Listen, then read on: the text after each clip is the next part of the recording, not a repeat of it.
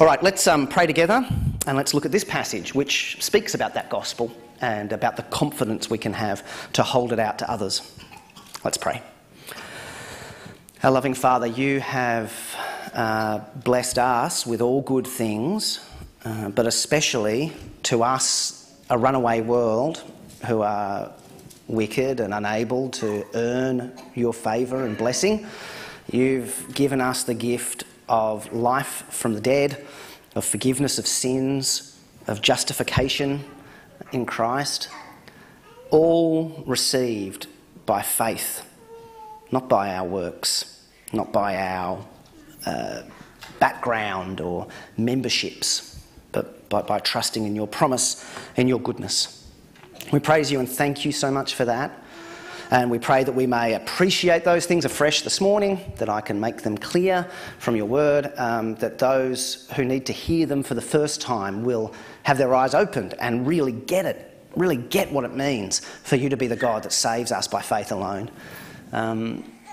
And we do pray for ourselves, for this church here, for the Uni Fellowship of Christians, for other churches here in Hobart and beyond, that you may open doors for us to share this gospel, this great news of salvation to others, to family, friends, workmates, acquaintances, strangers, that you'll put in our paths people who are curious and open, that you'll help us speak clearly and truly, and that you'll bless those words and those efforts and these prayers with that wonderful success of seeing new lives, new souls saved, new people born again, new brothers and sisters in Christ.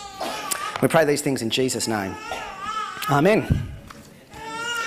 So I understand you're looking at the moment at a range of themes that sum up the Bible, that kind of capture up how to make sense of this huge collection of books. The Bible is one book, but it's a bunch of books. What are the threads that hold it all together, that can kind of then help you as you read a new part of it, as you flip open to at random Psalm 108 or Micah chapter 2 or whatever it is, to see how that makes sense as a part of a larger picture. And so you've been looking at that in various ways, thinking about sacrifice, for example, and so on. This morning we're looking at faith as one of these themes that goes across the Bible, that helps you make sense of it, like an interpretive key, that as you turn that key it opens up the Bible to you in a new way. And hopefully I can contribute in that way this morning and you get a fresh perspective on that stuff. Or if you don't really quite know what you think about Christianity yet and you're interested and curious, then hopefully this becomes another bit of the puzzle for you, that you start to, as you put faith down and see that a little clearer, then slowly it looks less like a few puzzle pieces on a table and more like an image becoming clear to you. Now, hopefully we can get that a little bit for you this morning too. I've chosen Romans 4 because it speaks at such length about faith, but also because it wants to make the point that this idea of salvation by faith is one that goes right back into the Old Testament. It's not just something that Jesus talks about or the apostles talk about, but actually he quotes, did you notice that? Abraham he speaks about from right in the beginning of the Bible. King David he speaks about right in the middle of the Bible, and says that's then what the New Testament announces in its fullness. So it seems like a pretty good place to go, doesn't it? It particularly pops up after chapter 3, where in Romans chapter 3, what Jesus did is explained in one of these great highlight passages of the whole Bible. Romans chapter 3, 21 to 26, tells us about a righteousness by faith, apart from law made known, to which the law and the prophets testify.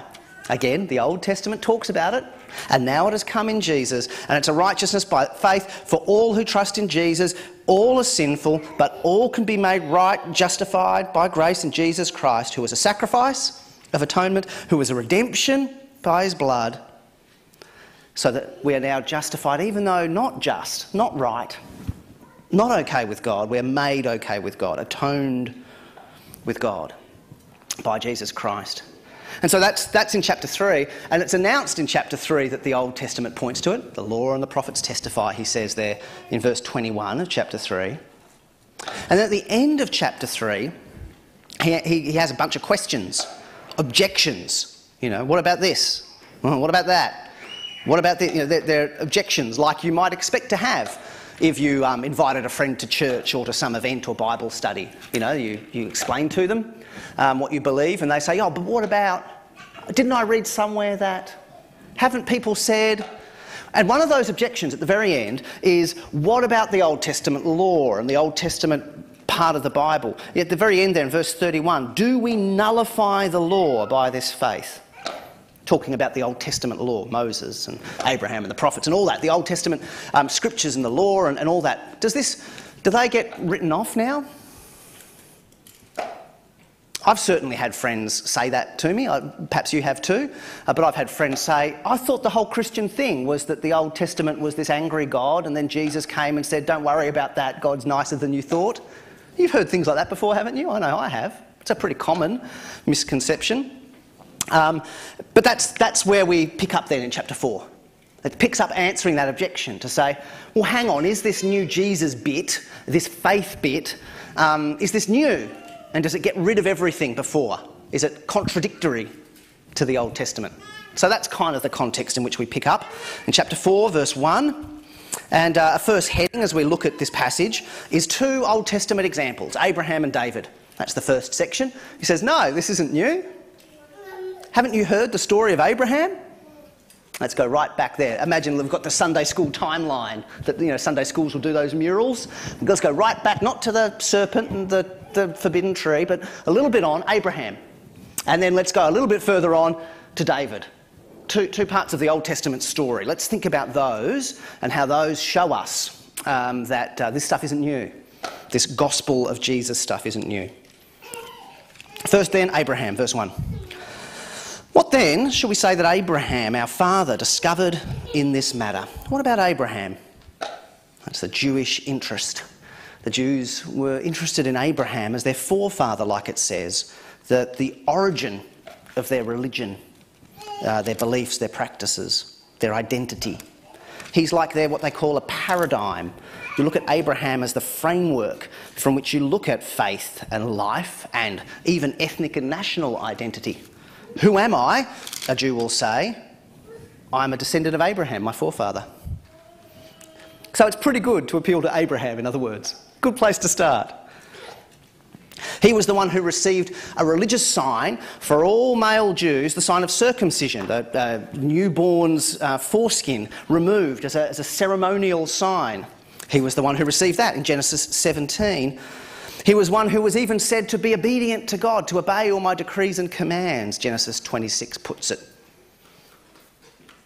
So verse 2 says, well, let's think then about Abraham. If, verse 2, it is true that Abraham was justified by works, so right with God because of the things he did, the good things he did, if that's true, verse 2 says, then he did have something to boast about, but not before God. He had some claim, some confidence. As the book of Romans had said earlier in chapter 2, verse 7, if those who, by persistence in doing good, seek glory, honour and immortality, God will give them eternal life. So if he did that, persisted in doing good, sought glory, honour and immortality, then yeah, there's something to boast about in a way.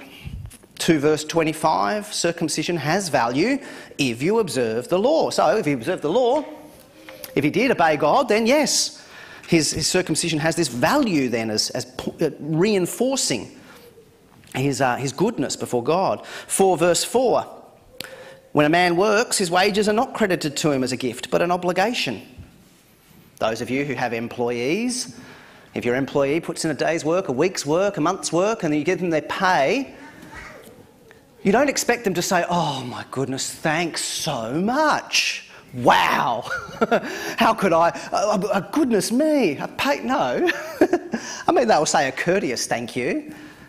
But it's like, well, I should hope so. I should hope you'd pay me. I did the job, so where's my pay?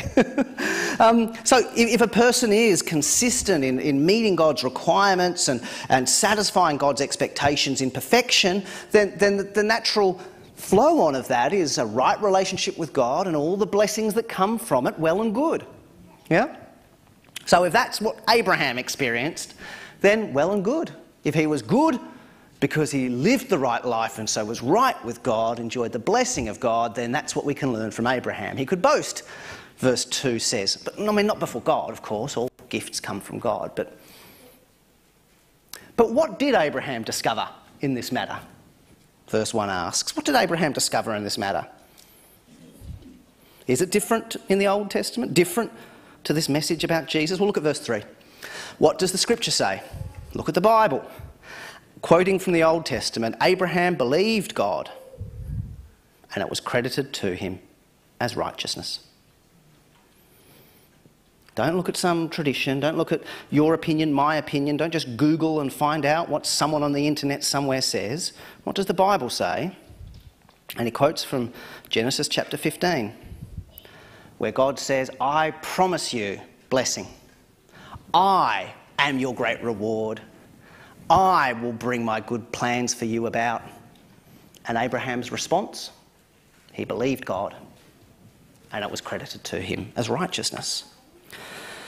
Now, it's difficult working out how to bring a translation from ancient languages, Hebrew, Greek. I mean, even a modern language, Greek or French or Vietnamese or something. It would be difficult to translate how you choose to put words from one language into another. One of the difficulties for us is that the word believe and the word faith, they're two separate words. We have this noun, faith, that's the theme of the sermon, but then we have this verb, to believe. But actually they represent the same idea. And you have the same word capturing both in the Bible languages. But it's tricky to bring it into English. I suppose you could say justified by belief and the person who believes. But belief sounds slightly different, doesn't it? It doesn't quite sound right. I suppose you could say Abraham had faith in God and it was credited to him as righteousness. So you could go that way. But it's helpful to see that faith and belief, they're the same idea in what we're looking at this morning. And funnily, righteousness and justified are a similar thing. Just and righteous, justified and made righteous. That's the same as faith and belief, justify and righteous. They sort of sit in the same circle, each of these two ideas. So Abraham had faith and he was justified. Abraham believed God and it was credited to him as righteousness. Same collection of ideas. Now, it's not saying, it's an interesting verse, isn't it? Abraham believed God, it was credited to him as righteousness. The words on their own might make you think Abraham believed God, and believing is so valuable that when God saw that believing pop up, he said, that's what I'm into. I really love believing. I'm going to count the believing as righteousness because it's so good. That's not really what the idea is getting at. It is rather to say, when Abraham believed God, because Abraham believed God's promise, God credited the believing of the promise as righteousness.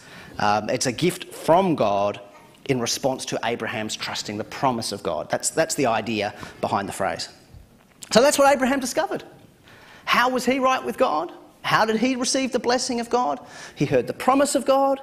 He trusted the promise of God, believed it, had faith in it, and God declared him right.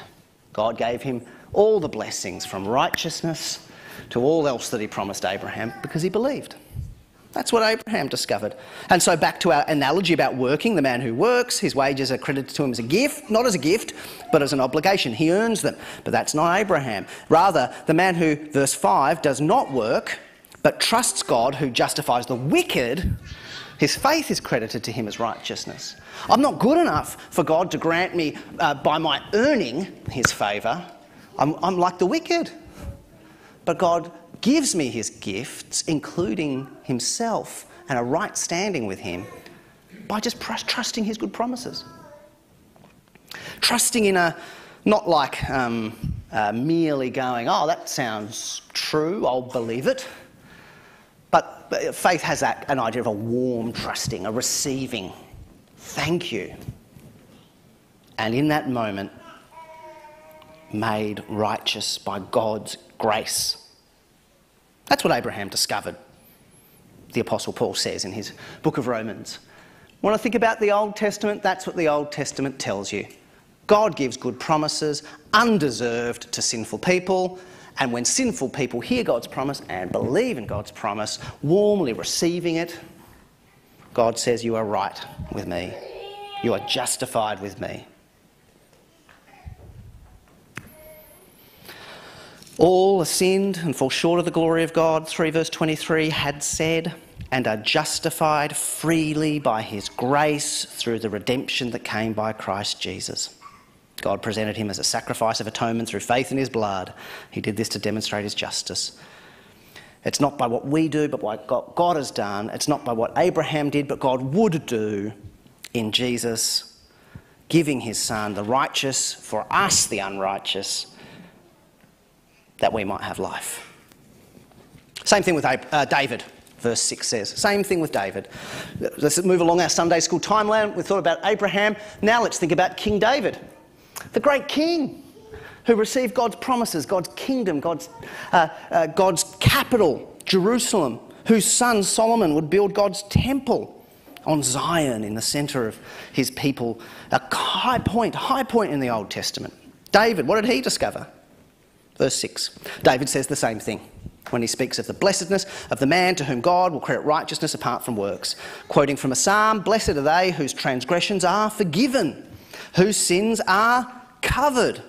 Blessed is the man whose sin the Lord will never count against him." The worker who doesn't turn up at work and has no good reason for absenteeism and is still paid according to their wage.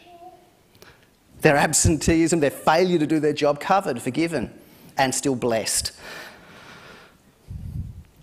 He doesn't credit to us what I deserve, doesn't weigh up our works, which in our case are bad works, our failures, our sins, our wrongdoing, our failure to meet our obligation to God, to one another, to our world.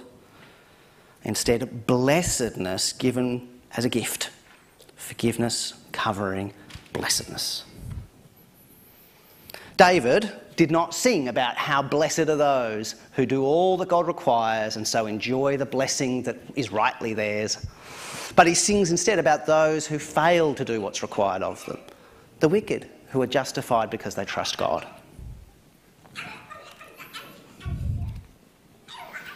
Expanding then on this stuff in verses 9, 10, 11 and 12, and this is our second heading, we get this contrast then between law and faith, between works and the righteousness by faith.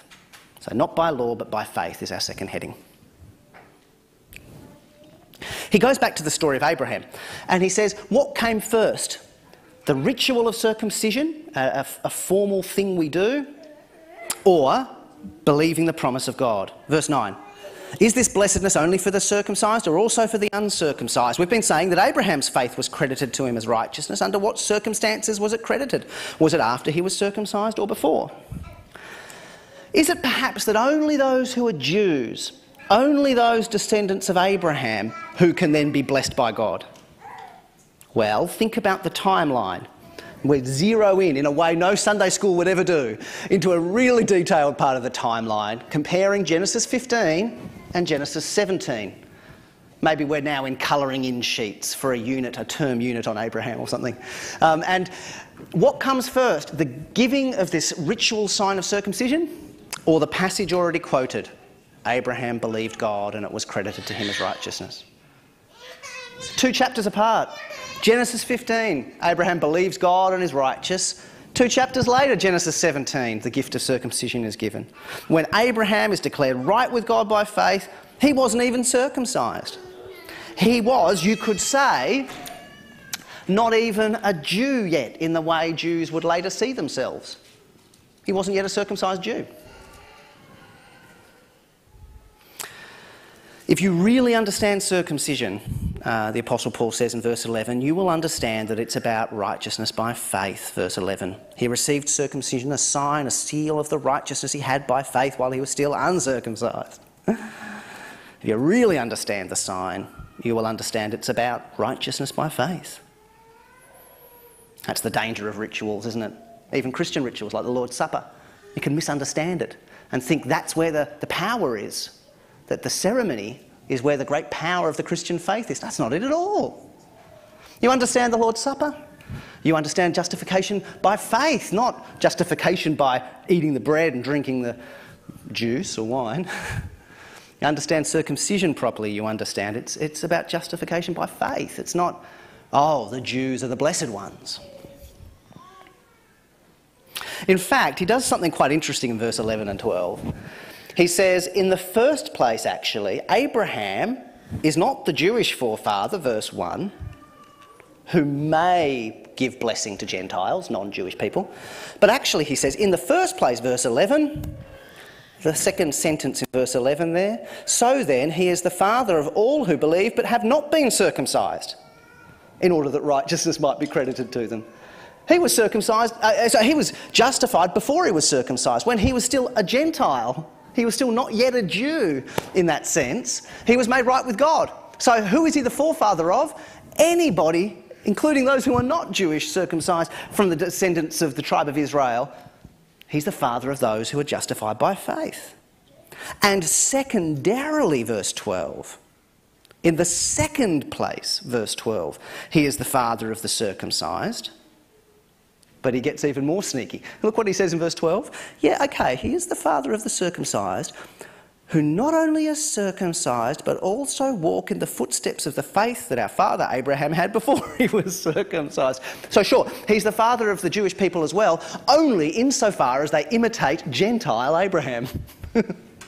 He's deconstructed the normal way of thinking about Jewish religious identity, and said fundamental to it is not lineage, national belonging, ritual compliance, legal obedience, but is trusting God the way Abraham, the nobody, the non-Jew, the uncircumcised trusted God. He says it's not by law in verses 13 to 15. It is not through law that Abraham and his offspring received the promises he would be the heir of the world, but through the righteousness that comes by faith. The promise here is talked about as being heir of the world. That's an interesting one, isn't it? Not heirs of the promised land, but heir of the world. Reminds us of the Beatitudes, the meek inheriting the earth. I think what he's doing here is, again, doing a timeline thing, like you're doing in this series at Hope at the moment, and saying what began with the promised land was never meant to just be the promised land, but it was ultimately to find its fulfilment in a new creation. I think that's what he's sort of hinting at there. The full implications of the promise to Abraham was a new creation, blessing to the whole world. But he says that promise was a promise, it wasn't by works. In fact, if those who live by law are heirs, verse 14, faith has no value, the promise is worthless because law brings wrath. If law keeping is involved, we won't be able to keep the law, so what use? If the promise has to bind itself with law, then we'll fail to keep the law bit, and so the promise bit sinks with it. It's a useless offer. Law brings wrath, he says in verse 15, because we can't keep it, that means. It's a theme, he says again, chapter 5, chapter 7. When you can't keep something, even if it's good, it becomes a trouble for you. If you can't live up to something, even if it's good, it then actually hurts you. And so here the good law of God, because we can't keep it, only brings the judgment of God upon us. No, it's not by obeying. It's not even by a combo of obeying and believing. But it's by trusting, by believing, by faith, verse 16. And so is for everybody. Look at verse 16. Therefore, the promise comes by faith, so that it may be by grace and may be guaranteed to all Abraham's offspring. Remember what he said, though, about who is the offspring of Abraham, not only to those who are of the law, verse 16, but those who are of the faith of Abraham. He is the father of us all. It comes by God's grace, God's generosity. And it's received, as all gifts are, proper gifts, just by receiving, by faith. No room here for a combination of works and grace like you find in the formal theology of the Roman Catholic Church or Mormons or Jehovah's Witnesses. It's not a combination of works and faith. No. It comes by God's grace. It's received by human faith alone. And it's because it is by faith alone, by grace of God alone, it is for all who come to it. None of us are blocked from it. There's no standard we fail to satisfy. He's the God who justifies the wicked. It's the all have sinned and fall short of the glory of God. He freely, by his grace, to all who trust. And there you have the missionary drive of the Christian faith, right there. It's for everyone. This amazing treasure is for everyone. It's not like money, where if I give you money, then I've lost the money. Or Easter eggs. If I give you my Easter eggs, I don't have Easter eggs anymore. No. The gospel is like an earworm of a song stuck in your head that you sing out loud, and now everyone else has got it in their head too. Let's not talk about Bruno, all right? It's about, it's like information, that as I spread information, then I don't lose the information. More of us have gotten smarter. Like a beautiful, catchy song, like great new information revealed. The gospel spreads out to anyone, and so what a great drive to motivate Christians to preach the gospel. It's amazing, and it's mine, and it can be yours. It can be anyone's. That's where mission meets worship, really. As I worship God for what he's done to me, how could I not want to tell others of what he's done for me? The free offer of the gospel, spreading it however I can. And lastly, in the final section of this passage, he speaks about how this relates to hope. In the final section, still mainly focusing on Abraham, we now think about Abraham and hope.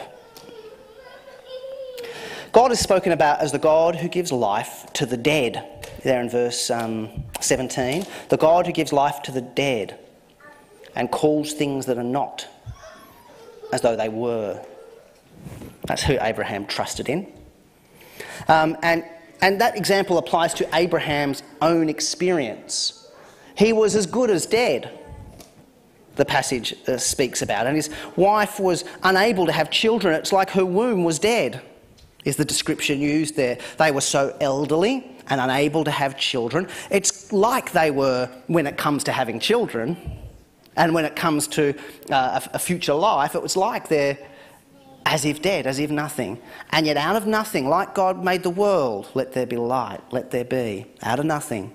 So God, the creator God, the life-giving God, out of things that seem almost dead, as though they are not, he calls them as though they were, and says, let there be Isaac. And there was. Let this elderly, childless couple be the father and mother of a great nation of many nations. And it was. Verse 18, against all hope, Abraham in hope believed and became the father of many nations, as it had been said to him, so shall your offspring be. Without weakening in his faith, we're told. Verse 19.